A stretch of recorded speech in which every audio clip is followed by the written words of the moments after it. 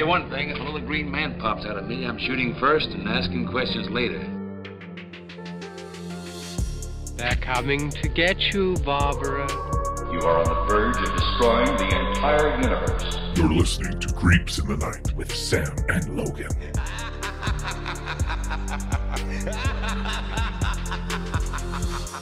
Welcome everyone to episode 10 of Creeps in the Night. Sit back, relax, and get ready for the time of your life. I'm Logan Marks, and this week Sam has picked up an interview with Hillary Stone and Jessica Krutel of Mystic Mittens, two ghost hunters and podcasters that like to find answers for those who seek help with their paranormal problems. They want to bring light to those lost in the darkness. So without further ado, here's Sam's interview with Mystic Mittens.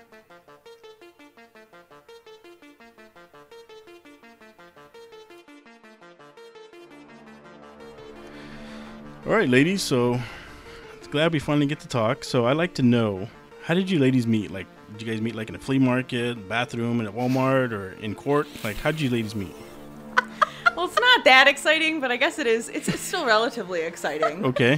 So Jessica and I both went to the same art college. We went to College for Creative Studies in Detroit, and we didn't know each other at the time, and I will let her tell you what happened. But so we actually had a chance meeting before we actually like formally met and became friends a couple years later. So what were you doing? So I do photography as kind of a side hobby, and Hillary and I had a couple mutual friends who recommended and referred her to me for me to do a photo shoot for her, because she was looking for something a little bit more spooky and a little more different and unique. So let's see. So part of the trade-off was that I got a free tarot card reading as part of payment for this photo shoot, and I've never had one before, but surprisingly it was completely accurate, and from the first time that we met, we hit it off right away. And we're like, okay, so this is what we're going to do. We're going to make a girls paranormal group. We're going to,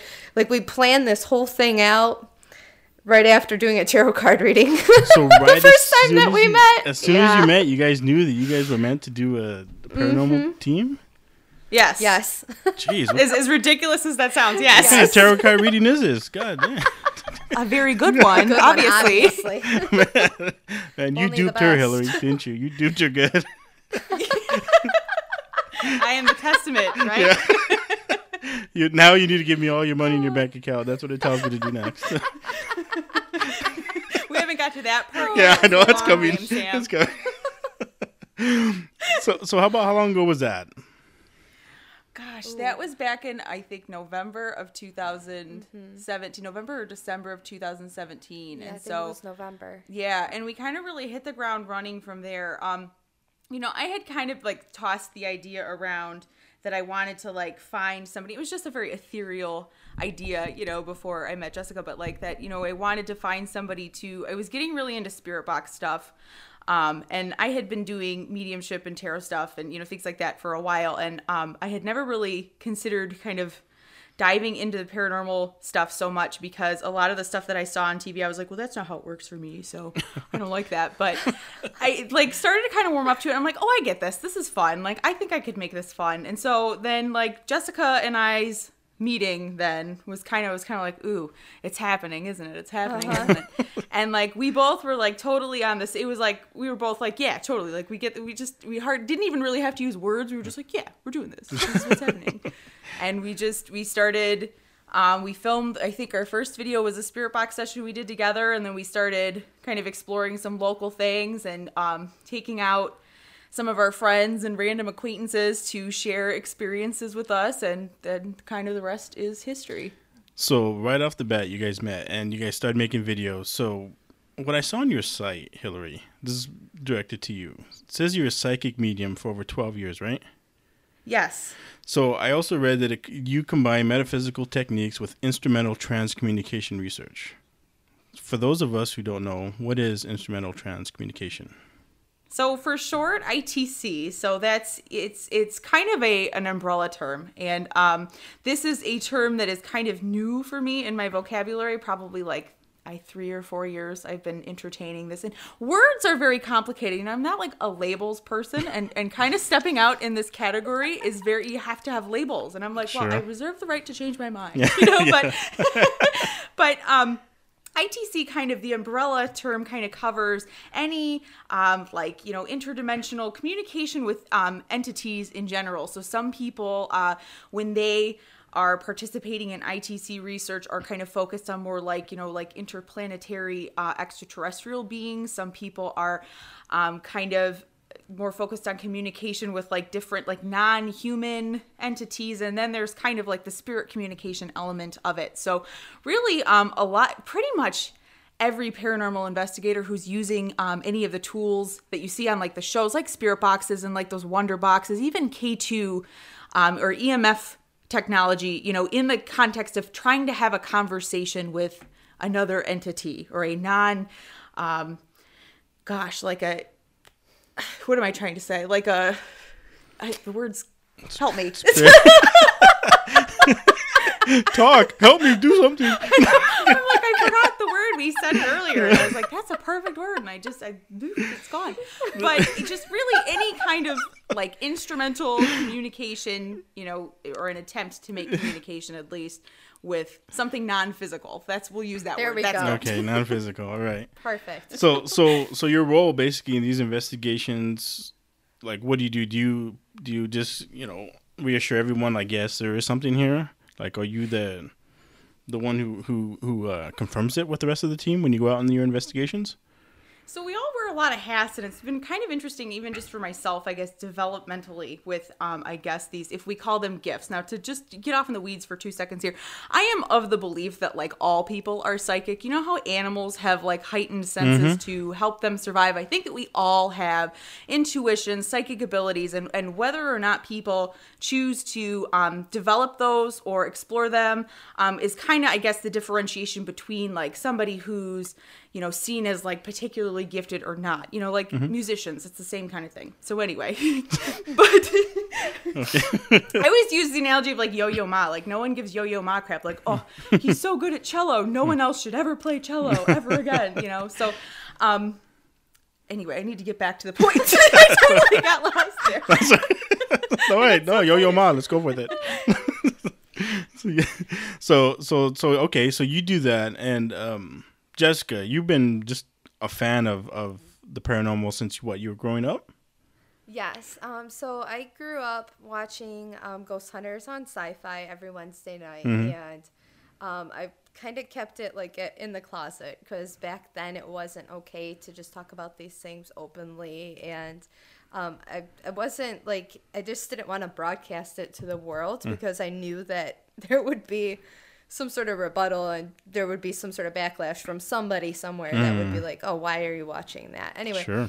So I grew up watching Ghost Hunters, and my grandmother, who was my role model in life, she would always tell me about how all of these experiences that she had, and she was the person that I trusted more than anybody on this planet. So if Grandma says it's true, it's got to be true. Yeah, so sure. Exactly. So I grew up watching that show for all of the years and the seasons that it was on, and just kind of started to dabble in it on my own. Even back in high school, my friends and I would just go and, we went to the Memphis Cemetery when I was in high school. We were able to explore an old abandoned funeral home with permission. That was pretty exciting as well. So, and then things kind of fell flat, and I was just kind of waiting for the right opportunity because it's always been something that I wanted to chase, and it's always been important to me to do things in my life that I'd be happy of knowing that I could do when I was a child. So any of those like childhood dreams and aspirations, being able to achieve those and to reach those goals is really important to me. And so it worked out really well when Hillary and I kind of crossed paths, because it was that opportunity for me to be able to go and chase these dreams. And, I've had experiences in my own life of things that you can't really explain. So I know this stuff is out here, and I think it's really important, and it's great that we have this opportunity to be able to share these experiences with many other people and to try to make it be a little bit more normal. I always say turning paranormal normal. I want it to be something that it's okay that you can talk about with your friends. You can talk about it at school. You can talk about it at work. It just needs to be an openly discussed thing because it's happening, but so many people aren't even sharing their experiences because they're still afraid to be judged. So do you feel like now that a lot of your friends and probably your coworkers know what you guys do, are you able to talk to them about this? Yes. Actually, I get approached multiple times at work, probably a couple times a week, of somebody that's just like, Jessica, what's the latest thing? What's going on? Mm-hmm. Anything exciting happen? Can we come along? So it's pretty exciting, and it's just a really great opportunity that we have, and it's nice to be able to be open about it. So yeah. So it's really great. It's just really great. It's a good feeling. Do you guys allow anybody, like coworkers or just anybody, to tag along?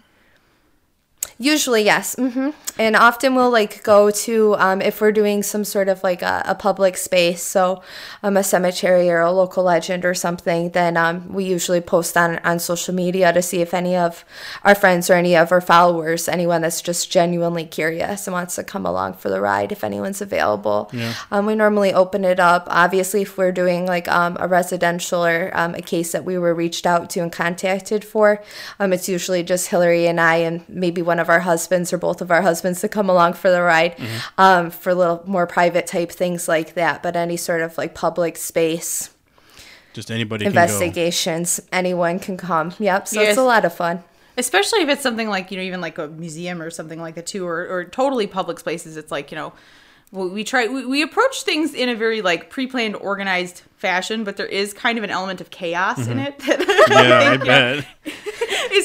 I think that lends to the magic too. And now I remember what you were asking me before too about like what a lot of we are I think very different from a lot of other groups, and even in the way that like I work in our group, I kind of feel like I'm a magnet.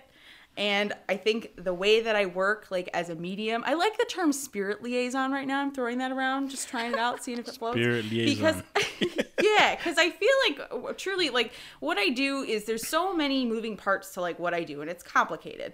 But a lot of it is just kind of facilitating like a working relationship or moments of communication or connection between this kind of spirit realm or this whatever otherworldly, whatever it is we're talking to, and like the people we bring around or us too. And so I think, we've been out with a couple other groups recently too, and it's really interesting to see how other people approach this stuff. And we have kind of this sense of childlike wonder mixed with like, I don't know, this probably really isn't happening in the moment. Even me, I'm hard to believe.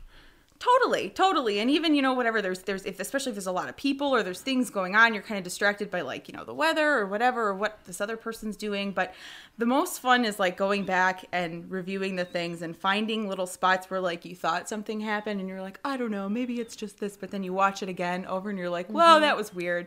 And like, we really, I think we try and do a decent job of like prefacing everything with, we're leaving it up to the viewer. We're not trying to make any sweeping statements. We believe truthfully that like experience is really the only thing that's going to like change anybody's mind. So I'm not, we're not out here necessarily like hell-bent on trying to prove, yes, this is 100% real. It's just like, hey, we're, sharing our experiences, our explorations, come along with us. We've had a lot of skeptics with us so far too, I would say. And we have definitely opened a lot of minds with, like our husbands and some friends and stuff too. So that's been fun. That's what it's all about. So you two are pretty good friends and you guys know each other pretty well. So when you get these other people that come along, do they ever kind of like ruin like anything that's going on? Like, are they too negative, or are they just kind of being like idiotic or saying dumb things? Just give bad experiences to what's going on or what you guys are trying to achieve?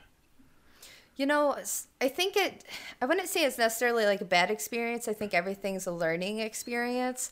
And it's interesting too to see people that we know and their dynamics and how they change when they're in a place that they might be uncomfortable, and it's not something that they're used to, whereas Hillary and I, it takes a lot to frighten us. It takes a lot to frighten us.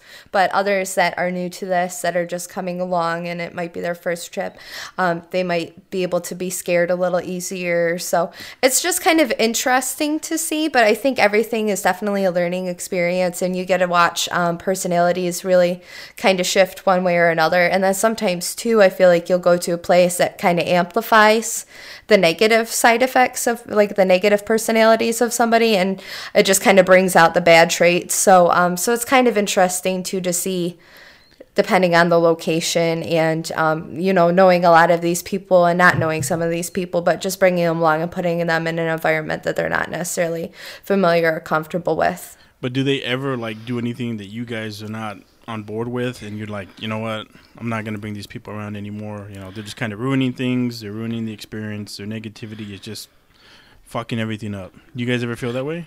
Yeah, I mean, we haven't had any major incidents so far. I think, you know, like Jessica said too, we approach everything with a very experimental mindset. And so even if we had somebody that like maybe we wouldn't prefer, like we know it's not the last time we're ever going out. And so if it were to affect like the energetic chemistry of the whole thing, you know, I mean, that's kind of an experiment in and of itself. So it's kind of exciting to like, it's just, you go in with a totally open mind and you just observe everything that happens, everything you smell, hear, feel, every reaction everyone has.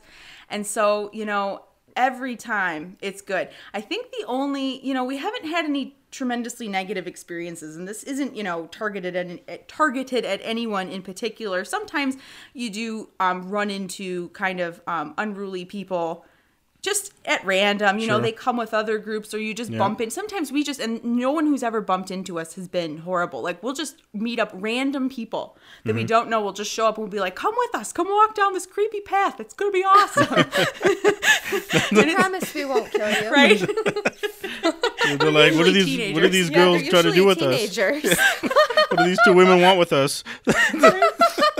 I'm sure there's been some concern, you know, especially the girls that showed up when we were in the dark in the middle of the cemetery. They're like, what the heck is going on here? They don't even have any beers. What are they doing out here? Gosh, little do they know they scared us just as much as we scared them. But we were thinking the cops were pulling up. Nope. That's the scariest thing that's going to happen. There's the cops, yeah. I can see that. So you guys say you guys do, you know, you basically go hunters for hire. You do business investigations and you do home investigations, right? And yes. And you guys take your husbands along. It sounds like basically for security on home investigations, right? It's but have you guys ever, like, when somebody got a hold of you, did you ever feel like these people were sketchy, or you felt like the situation was just bad and you're like, nope, sorry, we're not gonna go do this?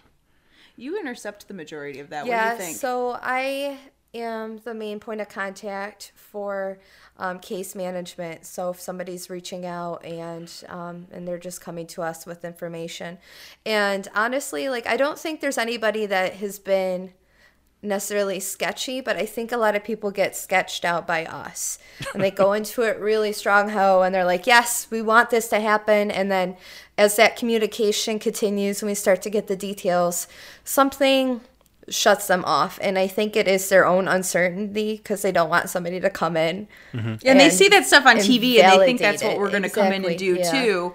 And which, whatever, you know, that's its own thing, not knocking that. But I think they get cold feet because they're concerned. Yeah, exactly. And I think there's something to be said too, where like television, a lot of shows out there make it all so negative and everything's bad and it's a demonic entity, and it's really not that. We've been doing this for so long now, and we've never encountered anything of that sort. And that's not to say it can't happen. It's just it hasn't happened yet.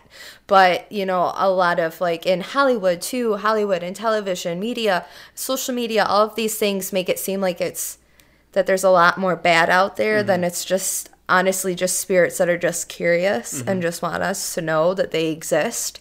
So I feel like a lot of people mainly just get cold feet when it gets close to that time to like pick the date and set things up. I think they just chicken out the last second for whatever reason. Either they're afraid it's going to turn out like television or movies, or they don't want to come to terms with the fact that what is happening is real. So so it's kind of interesting in that sense, but no, that we haven't encountered anybody that was sketchy. I mean, we've been to a couple weird places but we're smart and we're paying attention to our surroundings the whole time too, and we do our homework too, I think, is and even, you know, like these situations she's describing too have really kind of played into you know, even recently to the way that we kind of go through, like, it's like a pre-interview process. We spend time getting to know the people we're going to work with for like 2 weeks beforehand at least, and try and at least give some time to just have some conversation back and forth and get an idea of who they are and you know, like maybe, you know, what's going on there. And we approach everything with a total, it's like optimistic skepticism, you know. Like I never ever feel like we ever walk into anything to invalidate anyone's experiences by any means. It's to explore with them, to propose, you know, from our experience, from our research, from our whatever, you know, propose potential options, experience with them potentially, and then come up with some kind of way to move forward. And a lot of times even it's like a 90% like mental and, you know, energetic self-improvement is the, you know, the key to solving a lot of the things that cause some of this activity. Absolutely. And having somebody that is really uncomfortable with the idea of it and being able to go in and kind of change their perspective on things and give them some level of comfort is really important as well. And it's just something that makes us feel good to be able to be help for those that might not necessarily know where to go or who to turn to. And I will have people that just message us just to tell us their stories just because they want their stories to be shared and they don't know how else to do it. Yeah. You guys are like a gateway to that. So my next thing, I'm kind of curious, is like for me, you know, I've been reading, I like a lot of this stuff. And I've read a lot about people who do ghost hunting, and they really, really want to find evidence of, like, you know, EVPs, ghosts, you know, anything they can. And I've read stuff where after some time, you know, people, they felt the recordings that they thought were ghosts were actually, they find out that they're like maybe the water heater, ventilation, house settling, you know, furnace, whatever. So I'm sure you two ladies, you want to encounter paranormal and unexplained situations, right? That's your goal. I mean, that's kind of what you're doing, is investigating. But do you find it difficult to be logical and unbiased in your investigations? It's a tough question. So, you know, I think too, there's an interesting distinction to be made, at least in my opinion, about EVP, and that kind of, the conversation starts with quality, and, you know, who defines what the scale and the, you know, the qualifications or the classifications for EVPs are necessarily. But I think a lot of, you know, and the same goes for like photos too, you know, a lot of times there's over enthusiasm, certainly.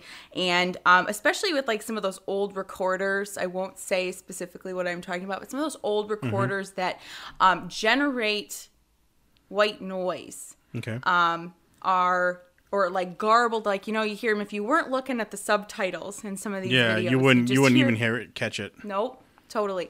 And we, you know, like we said, kind of approach everything with like, I don't know, whatever. Not, you know, we have our own beliefs. Everyone has biases. That's fine. But I don't think that Jessica and I are attached to any particular outcome.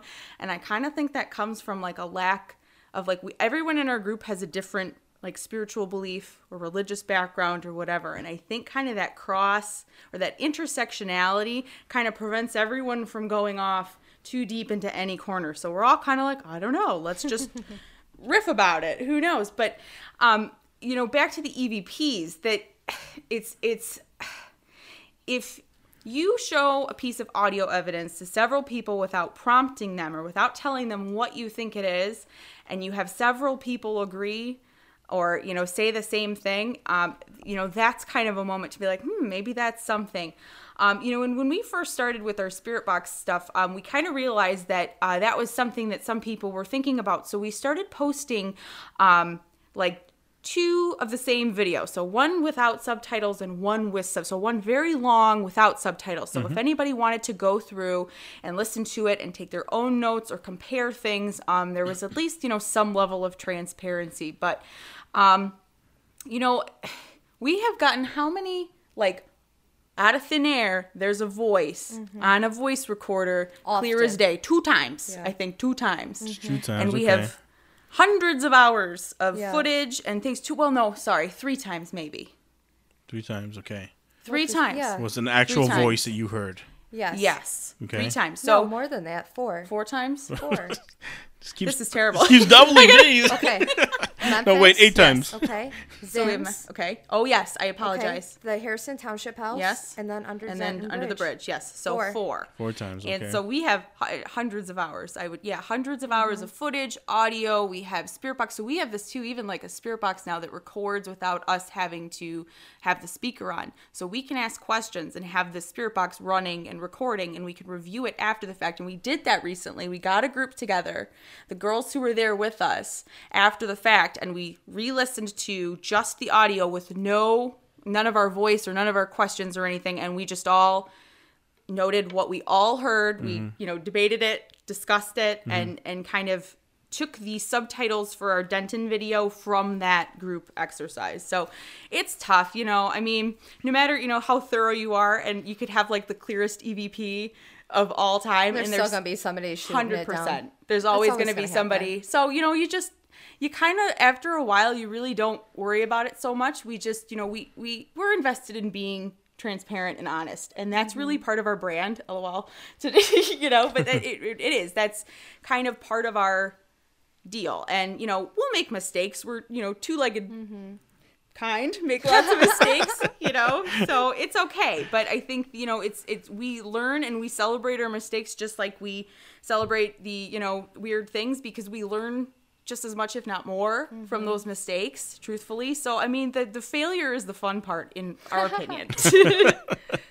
That's also, it's important when you go to a location that you go in looking for things that could be explainable. So like you're checking out what the house is like. Is there a creaky floor? Is the house older? Does it have bad electrical? These are all things that you should be looking for in every single case before you even start, because a lot of things have a huge impact. We, with our K2, I put it up to my brother. He has one of those little like aquariums in his bedroom that's by it's on his nightstand, and that's emitting high levels of EMF, and it's not good for you. It's not going to be healthy for you. You're going to feel uncomfortable. It could make you queasy, give you headaches, all of these different things, even hallucinations could all be stemmed just from him sleeping next to a fish tank.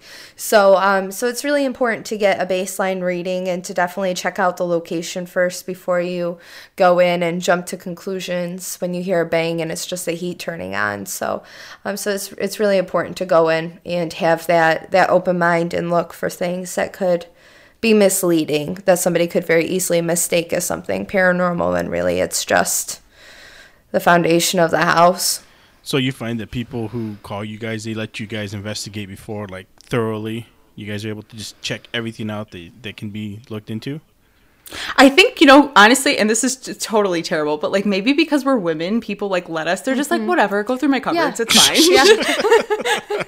And they do. We're like, can we check this? And we ask. We're very respectful. Sure. And we handle all this in a very sensitive, even, when it's obvious that there's something not paranormal, we're very sensitive about, approaching that and, use very neutral language when addressing things like that. But I do think people invite us in. They're very welcoming. They're like, do whatever you want. They're excited. It's kind of a group experience too. We don't, and sometimes like on TV, you'll see too, the homeowner or the business owner leaves too, which if our clients wanted to leave, of course that would be fine. But most of the time they want to hang out and see what's exactly and participate and watch it happen. Yeah. And that's really where I think these, really mind-blowing experiences happen, especially with it's truthfully too, like if there's activity or if there's something happening surrounding the person, it's usually the person, not so much the place. Even if the place does have history, it's the person who draws it out or brings it out. So to have that person present and involved with, we're kind of like the supervisors, is huge. It's been huge for us. We love that. It's very interesting. And you guys also said some terms that I kind of want to get into now. So I studied you ladies a lot. So can you explain some of the tools, items you guys use for your investigations? Like I saw digital voice recorders, K2 EMF meters, spirit boxes, flashlights, dowsing rods. The only thing I'm really unsure of is the dowsing rods, but can you kind of go through some of those, what you use and how you use them? Absolutely. You know, I don't know that we're 100% sure about everything that we use either. Is, you know, and that's the kind of goes back to that, like, it's like, is this really happening? Is this really working? Is this thing broken all the time? We're optimistically skeptical, honestly. But, you know, so we love our digital voice recorder, and that's just like a regular old Sony digital voice recorder that we both got from Best Buy, or I got mine from Best Buy, at least, whatever. Yep, same. We love those. Those are great. And those, unlike, you know, those ones I was referencing earlier, those are meant to capture high definition, crystal clear, round table audio. There's a few different settings, and so that's been so nice. So sometimes those really muddy ones I don't know about, but the crystal clear ones we at least personally love. Then we have a couple different EMF devices right now. We have our K2. I have this, you know, that Ghost, I don't know if you've ever seen the Ghost meter. I have like the generic, it's like a little radiation meter. So I got the little radiation. It looks like a meter. baby monitor. It does. It's really it's cute. So that's Makes you want to have a baby, doesn't it? no, thanks. No. It's Yeah, just hell a no. little like baby toy. I don't know. It reminds me of my It's the exact childhood. opposite. I don't want a baby because of this. It looks like medical equipment. I totally get why you say that. I totally get it. maybe. But then we recently just got this new one. There's this Cambridge Labs EMF meter. It's a digital rechargeable dual display. It's decimal based. So it's instead of like needles, which we have a needle device. That's that one that looks like a medical baby toy. Then the K2 has an internal needle, which all of them do have internal needles. But whether or not the needle is visible is kind of the difference. The K2 has the lights, which indicate the level of electromagnetic activity. Then we have Boo Buddy, who is also an EMF device and an EVP prompter trigger object. So Wait, Boo Buddy, that's the interactive bear? Yes, sir. He's so cute. Teddy Ruxpin? Yes, I know. We had to get that. I never had Teddy Ruxpin. I had Toby Terrier, and he was equally terrifying. Oh, shit. The 90s baby. But yeah, so he's interesting. We have not, truthfully, like in the beginning, I used him a little bit by myself in my basement testing it out. We haven't had much of an opportunity to use him. It's kind of a thing I think we thought we'd use more. We'll see, maybe in the future. But he, if you touch him, it lights up and he says strange things to try and invoke EVP responses, which we have never had a direct response to Boo Buddy yet. Damn Boo Buddy. But yes, I know. Poor Boo Buddy. But he's a fun little mascot and he's fun to take pictures of. Yes. So what else do we have? The dowsing rods? Yes, the dowsing rods. Okay. Do you want to talk about those for a second? The dowsing rods have kind of come a long way. Originally, dowsing would be done with using a Y-shaped twig. And you would hold the top of the Y, and the long, skinny bottom part of the Y would be the part that would go down. And it would be the stick itself would point towards the ground, and that would be used for finding wells, like where you could, build a well back in the day. Oh, fresh water. So you would be able to, you would find fresh water and groundwater with it. So, so that's where it kind of originated. And then it kind of shifted a little bit to using copper. And then that's where it kind of got like in this like fuzzy weird period for me, because with the Y-shaped stick, there's not any way that you could physically pull the end of the stick down.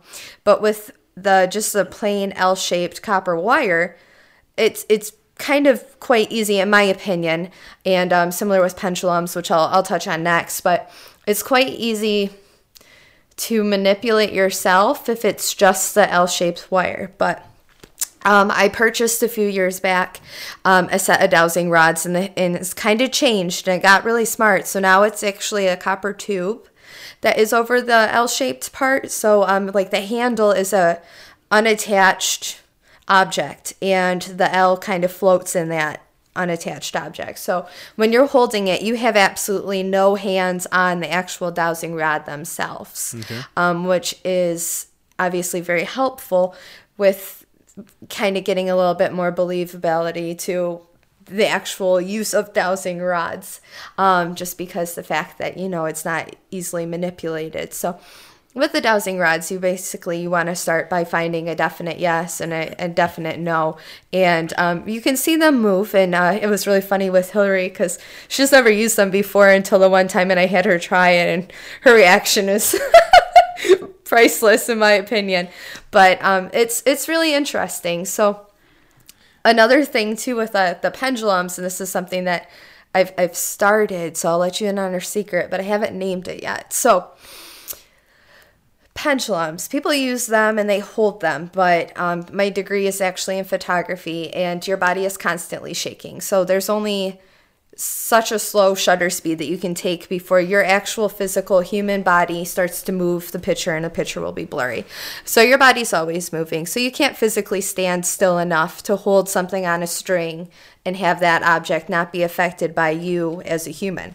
So I've kind of invented a lovely contraption where the pendulum is freestanding and it hooks onto a device, so that way it's completely unaltered by the actual movement of a human.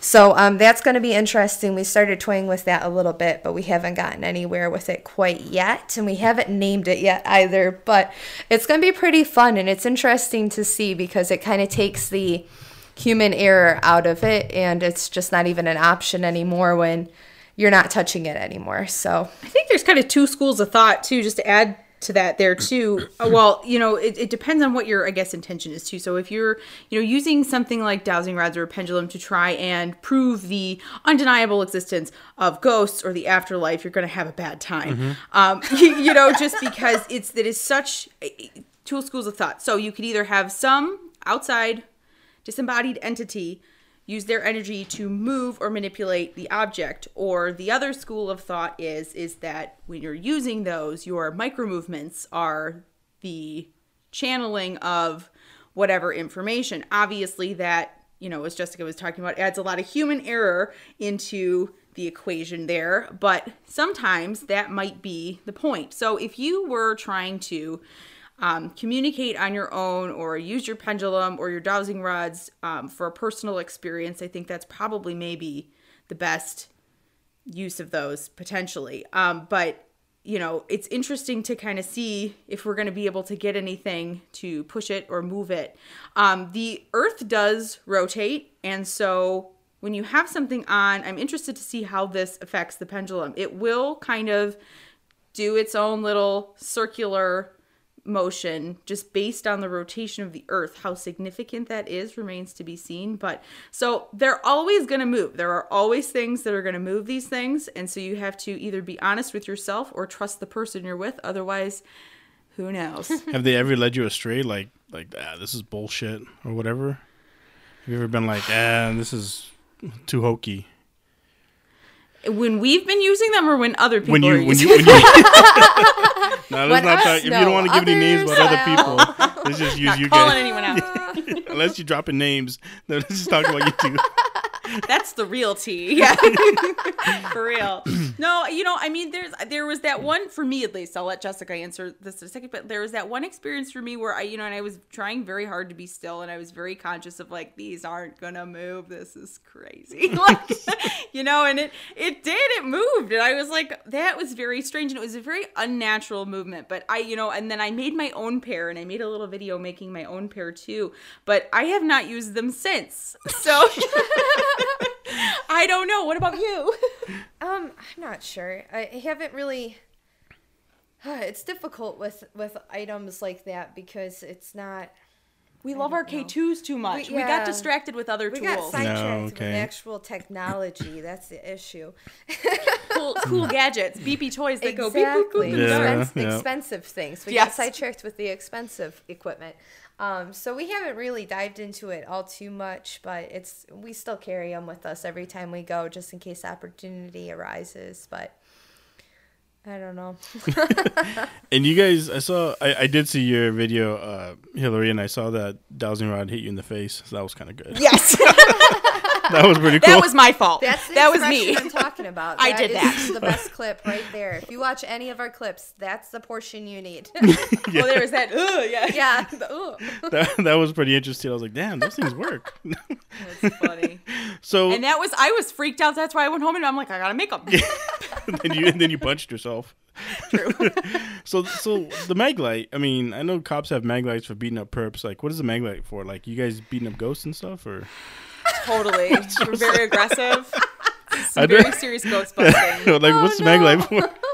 Aesthetics, to be totally honest, for the most part. I mean, truthfully, as we've this is just my opinion, but as we've gone, we went on this trek through the woods, and I would have loved to have a 10,000 lumen flashlight.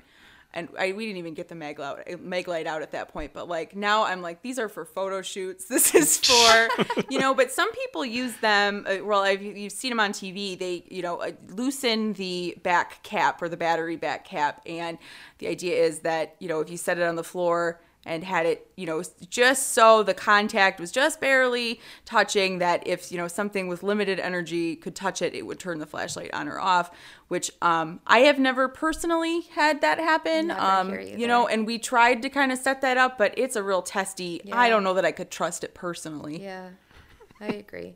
But it's just a useful thing to have, though. Certainly. Well, you can never have too many flashlights Exactly. in the dark. That's true. Clearly. That's true. You never know when you need to beat up a ghost, right? Mm-hmm. And that's true as well. So I kind of like to jump in some of your cases if you girls are cool with that. Absolutely. All right. So I'm kind of curious. Can you tell me about Stuart, the spirit that you made a connection with, who was attached to a mismatched photo in a Victoria photo album? What did you learn from that? Well, so let me, I guess, tell the backstory here really quick. So I had bought this Victorian photo album, and you could tell some of the photos were original to that album, and sometimes antique dealers, because there's just loose photos all over antique stores all the time pretty much, at least around here, they'll take some of the extra ones and just kind of jam them in another photo album just, to fill it up or whatever, to get a couple extra bucks out of it or whatever. And this one was in kind of rough shape. But anyway, so this was an album with some original and some mismatched pictures. Now, that was the first PSB7 session that she and I sat down to do together. And we didn't anticipate, we didn't have it, the session had nothing to do with that album. Yeah. We had this box of ceramic pipes that were found along the Detroit River from the old trader trapper days. And we had sat down with those and some old bottles just to kind of see if that would do anything. And then we had this, it was just a series of little responses that made sense to me in the moment. And I shared those with Jessica, and it was oh, should we get this album? Okay. And we started trying to flip through the album, and we said, tell us when to stop. Excuse me. And I don't exactly remember the chain of events, but somehow we kind of got to this picture. And it kind of shot out a little bit. And it was a very awkward looking picture. The mat had been cut strangely, so either it had been damaged or somebody cut it to put it, so God knows what happened to it, but it was augmented from its original form, most definitely, and it did not belong in the album, and it was very obvious. So we flipped to it and kind of got to that picture, and there was some response that caused us to be okay, all right, maybe it's this. And then we got the name Stuart when we asked what your name was. So there's no identifying information on this photo. Cannot with 100% certainty confirm that, yes, that man's name was Stuart, but that's what it said.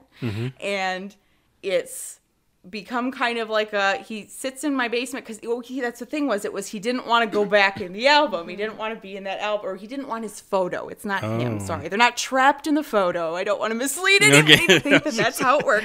No. You have a prisoner, huh? Totally. It's this ghost jail in the basement. It's very serious. Hillary's jail. Jeez. It's a reform school for mismanaged ghosts.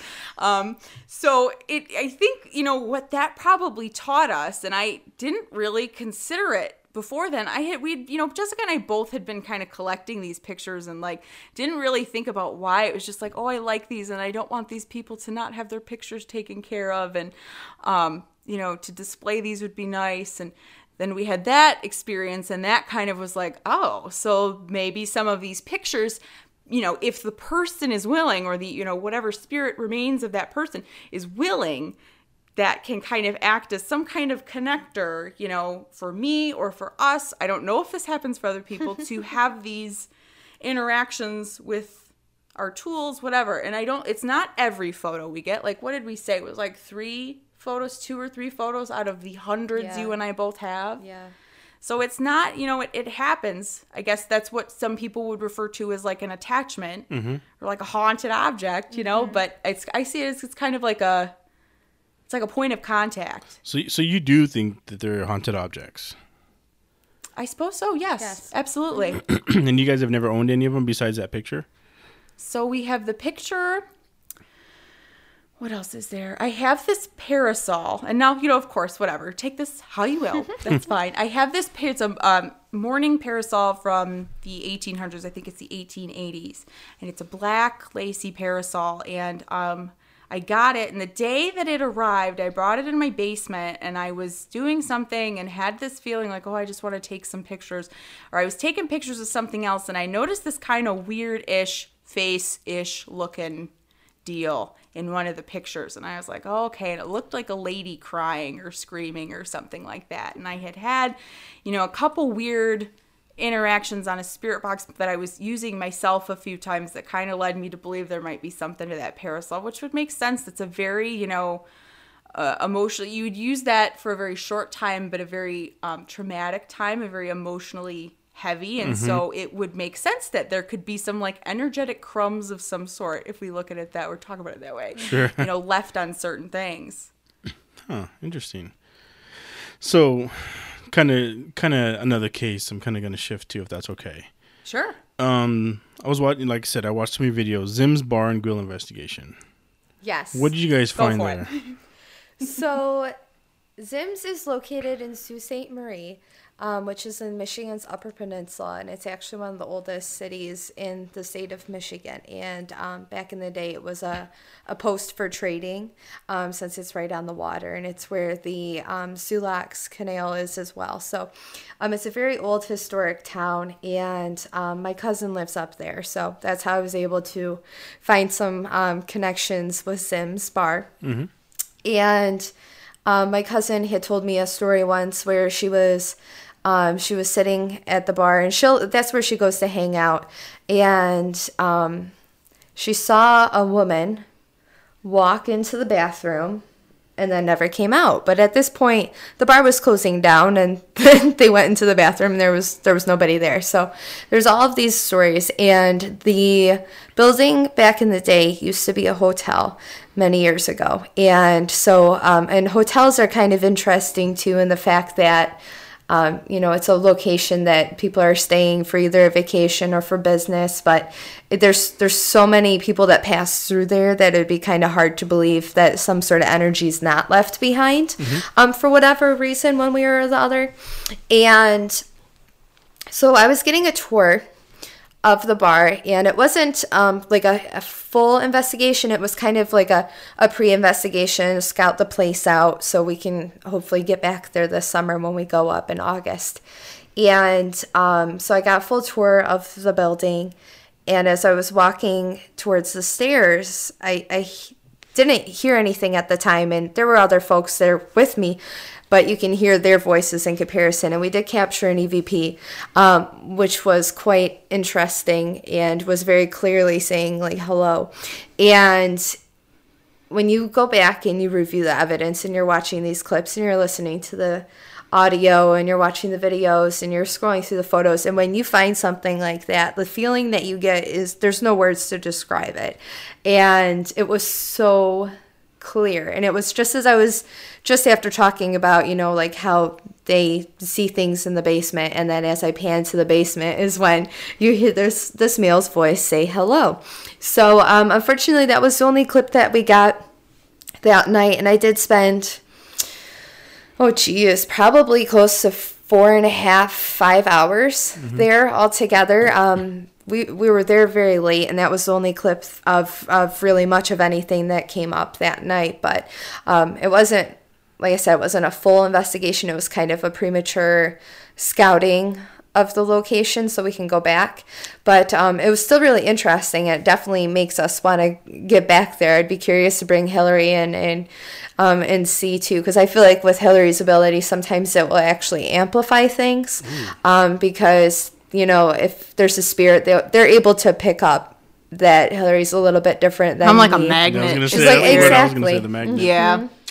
So it'll be interesting to see if things amplify. So somebody messaged us after the fact and let us know too, and I don't remember if they had mentioned this to you while you were there, but they were telling you the story about hearing somebody in the basement after closing and that there was no one there. So somebody messaged us and let us know that being proximity to the lake was a prime spot for like bootlegging and illegal gambling activity, and so there are connected underground tunnels on that street. Oh, wow. So the buildings, that bar included, and like the couple businesses next door have these connected tunnels, right? So they would run like liquor and God knows what. So like wonder if they were having like card games or like illegal whatever parties down there. If some of that's still going on. I don't know. Well, you should take your husbands if you go, okay? You should not go by yourselves. True. Hey, fellas, couple more ladies join the party. See? Oh my God. Bootleggers, whatever they're like, who knows? Yeah, the UP bootleggers, huh? Yes. It's funny. I had no idea until there's a lot of bootlegging history here in Michigan, and it was actually Detroit was a very significant city during that time. You had it was not Chicago, but almost Chicago. You had Pittsburgh, Chicago, and Detroit, and so we have, especially because Jessica and I live very close to the water here too. So over in Grosse Pointe, just a couple miles down the road too, there's a few houses that have private cellars. Even in St. Clair Shores, they have little hidden liquor rooms and secret waterways and stuff. So it's interesting. Wow, you guys need to do more investigating out there. No, we have a full plate. We've got you do. plenty to do. Man, just keep going. Okay, so how about this next one, the Denton Demon Bridge investigation? Can you tell us what's the story behind that investigation? Yes. So that is a very long, or that legend has a very long history. They say it's 150 years old, but I don't know if that's because the original bridge is 150 years old or what. But there is a local legend out in Canton, Michigan, that there was a woman who was killed by her husband because he found her cheating on him, and she ran with her baby and hid under the bridge, and he killed her after he killed the guy that she was having an affair with, and that her ghost then, she's the Blue Lady, allegedly, haunts that bridge. And so there's been kind of an adaptation of the story. It's kind of taken on a life of its own over the years with different like teenage kids. There's a part of it is that like you can see this lantern floating, or the lights that you see, like people supposedly see lights. That's the lantern of this ghostly woman. And so you had a lot of like teenagers and college kids hanging out in the cornfields with like lanterns on, fishing poles and things like that, and chasing cars. And a few other people have believe they've seen UFOs out there. And so the Denton Demon idea comes from that there's these three lights that people will see that chase you down the road, or that look like headlights depending on the story. And the aggressive act of chasing is why it was coined the Denton Demon. So it depends on who you talk to, if it's the Blue Lady, the Denton Demon, Jeez. Or just UFOs. Right. Yeah. So you guys went out there. Did you guys see anything like that? Did you see, like, I saw that when the lights went out, Cassie, she felt something touch her? Yeah, so Jessica, I didn't see anything personally. Jessica, I don't think saw anything either. We heard things, but yes, Cassie did. Do you want to tell about Cassie? So there was one part where we went underneath the bridge. Thankfully, it was not super wet at that time, and the river itself was pretty low, so we were able to get literally right underneath the bridge that would normally be all water. And Cassie was up on the pedestrian bridge. So how it's set up is there's a road bridge for vehicles, and then there's a pedestrian bridge that runs parallel. And Cassie was on the pedestrian bridge, and we were underneath the vehicle bridge. And at that point, Cassie heard what sounded like stomping running towards her on the bridge. So needless to say, she was a little sketched out, and that was Cassie's first trip coming out with us. So that kind of circles back to when we bring people out for their first time, the new people, and they get picked on a little bit by the spirits because they know they're fun to play with. So so Cassie had that experience, and at that point, Austin decided to go up with her, and that's when we remained underneath the bridge, and we got that. There was a really odd clip on my phone, which is weird because my phone's memory is always full. I mean, always full. I Tell have to us about Stop it. taking selfies. Come on. It's horrible. I am a photo Come on. addict. Not of pictures of myself, but like just of anything I see. It's horrible. Anyway, so for whatever reason, I decided to start filming on my phone, which is a really uncommon and unlike thing for me to do because I never have the space on my phone. So I'm filming a video on my phone while we're underneath the bridge. And when I was circling back and we were kind of going through it and I was listening to it one night, you hear this weird like doo doo doo and it sounds like somebody singing, like starting to sing, and it's a male's voice. But it's not Austin's voice, and Austin was the only guy that was with us. And there's no cars that are passing at that time, so it was really interesting, and it's kind of interesting, too, the fact that I was, for whatever reason, I felt I need to be filming with my cell phone right now. I need to be taking a video right now, and then that's when that clip happened. And there's no audible clip of anything even remotely similar on any of the other recording devices, cameras. One of our friends, Dorothy, was wearing a recorder, like a watch that had a voice recorder in it. And that audio clip, that singing and that noise it's nowhere to be found on any of the other sources.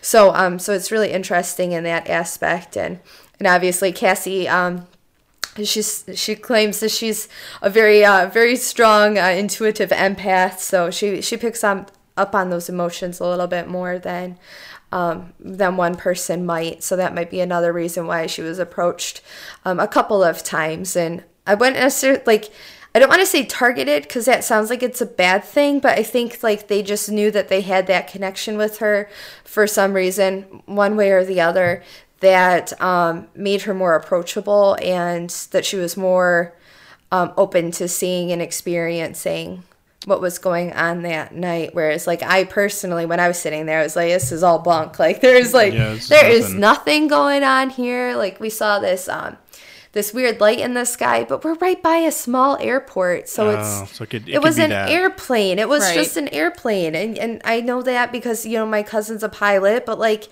there was just a whole bunch of things that was just like, well, I don't know about that. It was weird though too, because like, and I felt that way. Like I'm like, okay, you know what I mean? You go because you're checking it out and it's fun, and you have to see it. And you have friends and But you expect to a certain extent that 75 to 90% of the story is based in urban legend or whatever. But we had a couple weird things happen. I don't know. Like I'm not as sure about that one as I am some other ones. But like that spirit box stuff was weird, and absolutely people, they can get excited, they can, misinterpret some things, but most people do not flat out lie in our experience. And I, even from my experience, most people, some do absolutely, but most do not. And so, we take everyone's experiences into consideration, absolutely. And so, even she did get poked there on the bridge, she said. And the interesting thing, and I think this kind of ties into some of our maybe, I don't know, I wouldn't say success in capturing some of these things, but like when it doesn't matter, it happens, or when you're distracted, it happens. And even that clip under the bridge, we're distracted, or you're talking about something else, or your attention is elsewhere. And that point where Cassie felt like she got poked, we were looking down the road, and especially the things at this bridge where you were like, I don't think there's anything here. I don't think you're here at all. And then, reviewing the clips later, there was some weird thing happened, or Cassie's like, I feel like I'm getting poked, or, whatever. And at that time, that was when we were trying to debunk the reflections or whatever on, some of the signage. Yeah. So it's crazy stuff happens, man. It's, you got to see it to believe it. I watched your videos. I'm trying to see it. So one more case I'm curious about. The Harrison Township, Michigan private residence. Yeah. The ones with all the ghosts and the kids. Oh, can you give some insight into that? Was that one kind of scary? What did you guys think about that? It wasn't, I wouldn't say it was scary. The family looked at it more as a nuisance. So that family, ever since they moved into that house, the one daughter especially would say that, the little kids were keeping her up at night when she was young, when she was a child. She was being approached by children late at night that wanted to play. And her mother found out about this, and she came into the room and said, listen, it's bedtime. Yeah. We have to go to bed. You have to leave my daughter alone. She has school in the morning. You need to leave her be. And things kind of quieted down for a while, but time to time, little things will happen. And that case was incredibly interesting because there are other houses that are tied to that same property that used to be the Hatzenbuehler family back in the day. So there are multiple houses and multiple neighbors in that neighborhood that have very similar claims where they see ghost children, very commonly a little girl, as well as a gentleman who is often wearing a hat. So that case itself was really cool with us being able to use our local library and do some research on our own and kind of pull up all of this history of what that land once was. So back in the day, the Hatzenbuehler family sold part of the land so that a schoolhouse could open. And that's where all of the kids went to school. But we were able to find documentation of his kids skipping school so they could go hang out with the Native Americans. Like, that was documented, which was amazing. And so that land was very common for Native Americans as well because it is so close to the water. So anyway, so years go by and eventually the little schoolhouse gets torn down and a new school is built on top of it. And that school is actually still rumored to be haunted, which is interesting. So we've heard a story from a janitor who used to work there, and they said that during renovations, he would hear things and kind of see things out of the corner of his eye, and it would sound like, there were kids playing and there's nobody there. And so it's fascinating because it's all still that same plot of land. So we went to the house and we did some interviews with the family, and we set up some cameras in the one daughter's room where most of the activity happens. And during the review, we got a couple of things too that was kind of interesting. One of which, we asked, like, are you still here? And then we got a little girl's response saying yes, which was really neat. And that was one of those really great EVP captures that we had. But another thing that was really neat is we set up a night vision camera, and we had it projected to the hallway as well as the closet, because she would hear things in the closet, and the closet was kind of almost like an entryway, if you will. And in the night vision camera, we were able to capture movement in the hallway, which very much looks like somebody almost peeking into the room, like a ball of like a ball of light, kind of like just barely showing itself through the doorway, which is interesting because the mother, many years ago said, like, Grace needs to sleep. You can't come in here. You can't come in her room. She needs to go to bed. Mm-hmm. So it was like the spirits knew that they weren't okay to come into the bedroom, but they could hang out in the hallway. The hallway was a safe place for them to be, and that was okay for them to be in the hallway, but they couldn't come into the bedroom. And so that was really cool. Exactly. Right? They following the rules. Yeah, they listen. Very respectful. Got to hand it to those kids. But they're persistent. You got to try. Yeah. I mean, maybe it's later. Yeah, maybe she can play now. Yeah, maybe they'll let me one day. Yeah, I'll keep trying. Got it. I want to play. Damn it. And that seemed to be the case. So did you guys, your final decision? Do you think that there were ghosts there? What did you think? Like, Hillary, did you pick up on them? Did you sense them? What was really interesting about this case? So this was one of the few that I walked into and I didn't know anything beforehand. And Jessica and Mike had done some research and I didn't know anything. And I had this very bizarre dream. I think it was like a week before we were going there, which sometimes happens. I will have kind of like weird things, weird dreams or weird whatever. It sounds ridiculous. You're supposed to, Stevie Nicks tells you keep your visions to yourself, but weird visions sometimes, that end up playing into something that we're going to end up doing. Sure.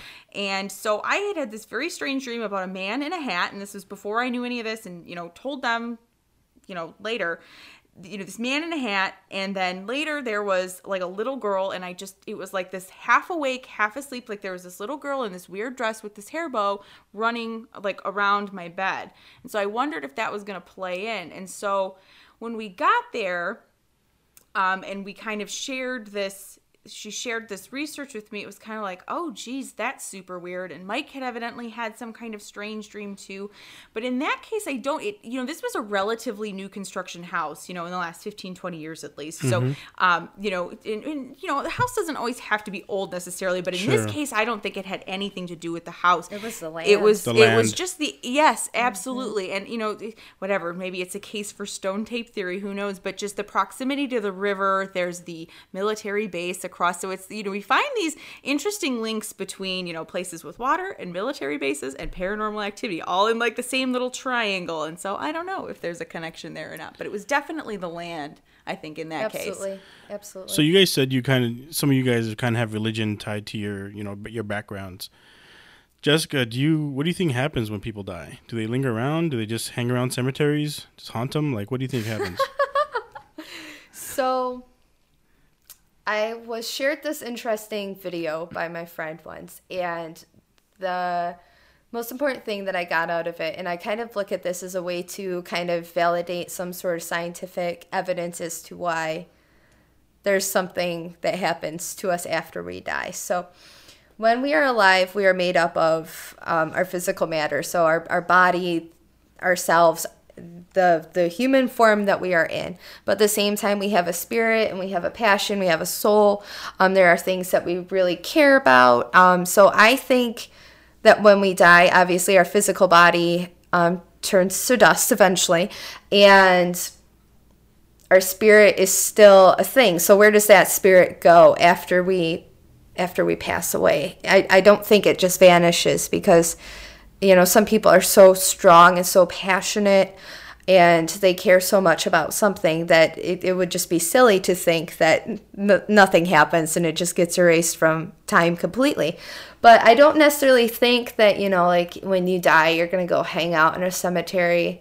I personally feel if you die in a tragic sense, or if you were murdered, or if you died when you were too young, and the thing that you're tied to and most passionate about is the fact that you died, I can see where you would hang around where you died, or the cemetery which your remains are at.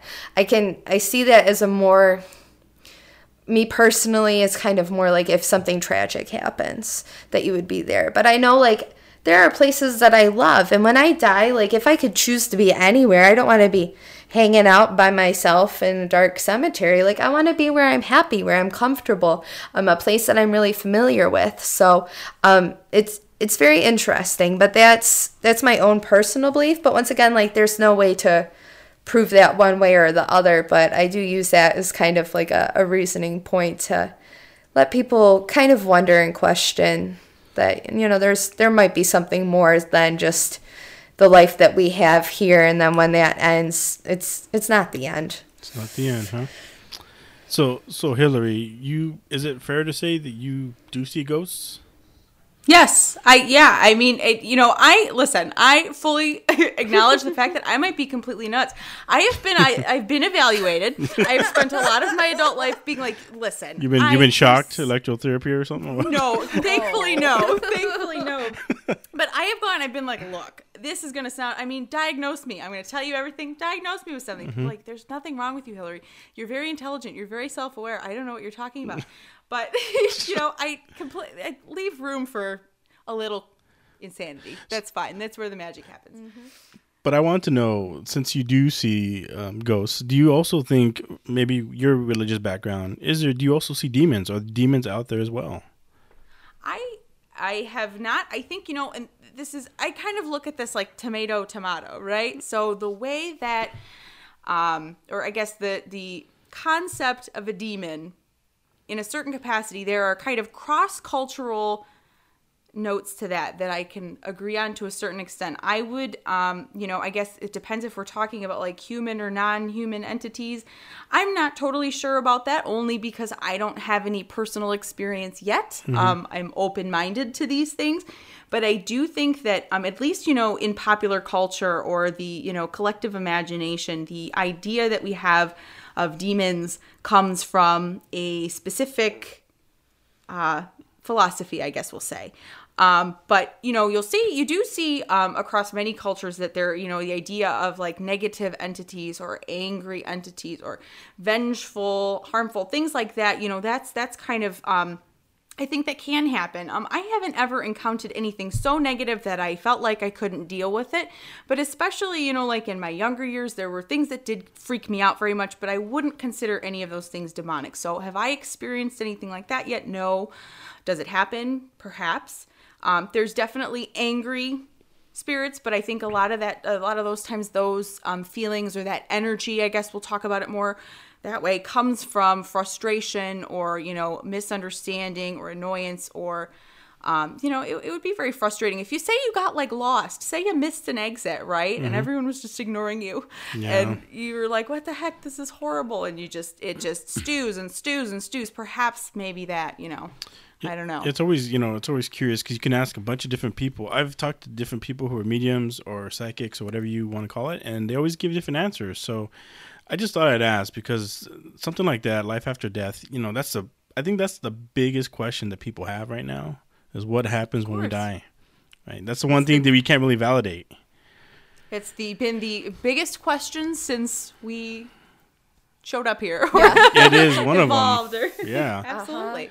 So, you know, and that's been a question, I think, you know, that's whatever, you know, I don't know that and this is just my personal belief, I don't know that I need to know for sure. I am okay with whatever outcome. And I think that kind of, you know, ties into our brand, our whole MO here is like, it's okay. Whatever it is, it's okay. I have enough experience personally to believe that something happens. Whether or not I understand the mechanics of it fully or can put it in a nice little neat package and explain it to other people doesn't matter. That's not the magic, you know? You're like, what the hell do I care what they think? I mean, you start off and you're like, oh God, you know what? Like we were talking about too, and this isn't like a year, so it doesn't happen overnight, and we still have our moments. But you know, when you're going to do this work, you do have to accept that a lot of people are going to think you're nuts, and a lot of people are going to think you're lying, and a lot of people are going to question what you're doing, and that's okay. We're prepared for it. I respect that. I respect skepticism. Please. Yep. I mean, no one should blindly have faith in anything. Amen, sister. Yes, you have to trust your own experiences. And so I think the biggest thing, and like kind of, you know, the closing note, truthfully, is despite what anyone tells you, we are in full favor of people exploring these things themselves, you know, having some of this stuff become more accessible, maybe a little less gatekeeping, and, you know, kind of maybe removing some of the stigma and fear even that kind of plays into the perception that this is something that is not for everyone, only the special. I don't think that's true at all. I think it's our birthright. Interesting. So I got one last question for you, ladies, since it's getting late. And I don't know if this is totally off your radar, but fuck it, I'm going to ask anyway. Go for it. Let it ride. So, yeah, I mean, you guys know I was on a different podcast, and we did a lot of unknowns and stuff. So do you guys know about the Michigan Dogman in Wexford County? I've heard of this. Yes. I have. Yes. Jessica's more knowledgeable about cryptids and things like that than I am. I don't know about the one in that county that you're speaking But of, you've heard of the Michigan Dogman, right? But yes. So if you ever see one of those little maps and it's like, what is your cryptid for your state?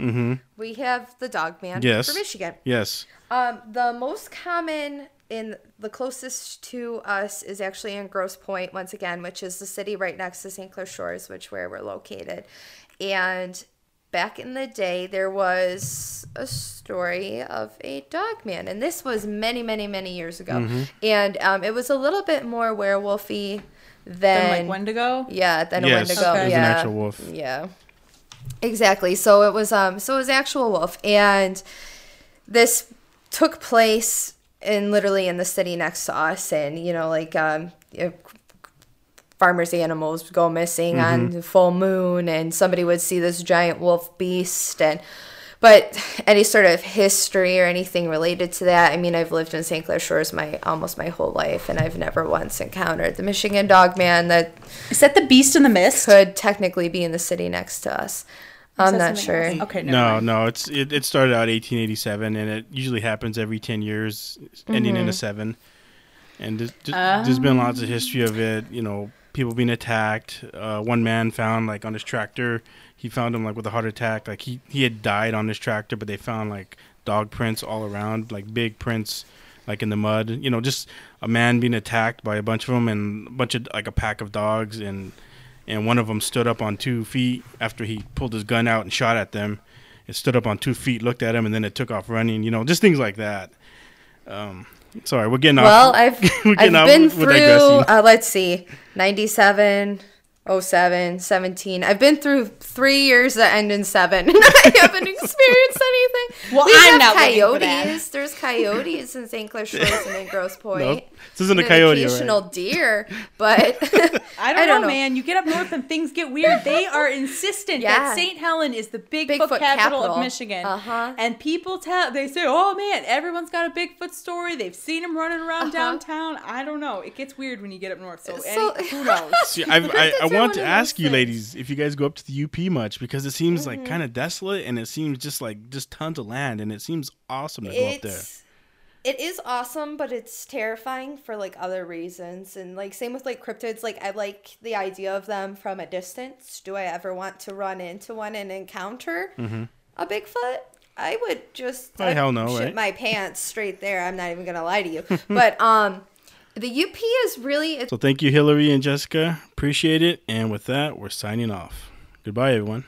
Nobody there. So like it's beautiful though. One of the scariest moments of my life is when my mother's Ford Flex gets stuck in a sand dune in the middle of the UP and we don't have phone service, okay? Like that is what's terrifying, is when you are stranded and you don't have anyone to help you. So the UP, it is beautiful, and it's very old land, and the Native Americans just basically ruled this place back in the day, and it was a great place for furs and trapping and trading. We're located, obviously, we're surrounded by the Great Lakes, so waterways are just absolutely everywhere in this state, which is wonderful. But we have like bears though too, so like if you're trolling around for Bigfoot, you gotta watch out for bears. So like I'm more afraid of the animals and like maybe some inbred people. I don't know. I never said that. The Hills Have Eyes scares me. God, it's not like that. Hell, was it like Deliverance? It's not like that. It scares me to hell. Some areas of the UP are kind of sketchy. Damn. I've been there. I've refused to use a bathroom at a gas station. You're going to make everyone who loves us and comments on our Facebook posts who lives in the UP so upset. It's beautiful, and there's great What's wrong with the bathroom? There's some areas that are a little scary for other reasons besides something spooky and whatever. Won't use the bathroom at the UP, Oh my god. Oh my. You wouldn't either if you saw this place. Yeah, I'd go outside. Just saying. I would go outside if it was that bad. So, sorry, Youpers. Yeah. I love Sorry, you. Youpers. I do love you, except for this one sketchy little town that I went to, and at one time I got trapped. That was horrible when I was stranded. So I just want to add one last thing. It's not even a big question, but Mystic Mitten Paranormal Group. Where does that name come from? Good question. This is a topic of much confusion. I was surprised. We live in such a little bubble here. So in Michigan, people from Michigan like to refer to, because it looks like a mitten, right? So Michigan is the mitten state. Okay. Or America's high five. Whoa, that was bad.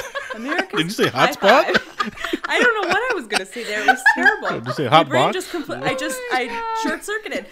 So America's high five, depending on who you speak to. Yes. But we like to call it the mitten state. So referring to, or even just the mitten for short, right? Like Detroit is like the D. So the D, the mitten, whichever. So Okay. anyway, so Mystic Mitten being reference to Michigan as the mitten, and the mystic wonderland we have at our disposal here. Oh, nice. I was trying to figure out why that is, and I didn't know you guys would refer to yourselves as the mitten. So Yes, we realized we have a couple people who follow us like from overseas, and they're like, "Why are you mittens? I don't understand this mittens thing." But we grew up here, and we just assume that it's common knowledge. No, and it's that. not. No. Surprise, it's not. So most people probably think that's odd. Whatever. Whatever. It's cute. Once people get it, they're like, "That's clever." No, it So is. It'll stick. it is. It just we don't know. All of us who aren't from there don't know. Or at least now around you there. do. Now we Now do. you do. Yeah, now we do. Now I'm you glad do. I asked. I was hoping it wasn't something personal. No. Oh yeah, it's a big secret. Please don't ask about it. You are being too intrusive. Yeah, I know. How dare you ask that? Well, everybody, I I'm glad I had these ladies on. They're really sweet and they're really awesome. So thank you, ladies. I appreciate it. And do you have anything you guys want to plug your show? Anything you guys do? Your website? So you can learn more about us at www.mysticmitten.org. We are also on YouTube. We have our own custom channel link now, which is very exciting. It's youtube.com/c/mysticmitten paranormal. We're on Instagram, Twitter, Facebook. If you Google us, it mostly all pops up. There's not many people going by Mystic Mitten because it's weird and confusing, evidently. So it shouldn't be too hard to find. But all of our links to, like, if you just visit our Instagram page too, we have a little link in our bio with our link tree, and you can access everything from there too. So that's a really quick and easy way to get to that. But really what we'd want, just thank you so much, Sam. It was so nice sitting with you. So thank you, Hillary and Jessica. Appreciate it. And with that, we're signing off. Goodbye, everyone.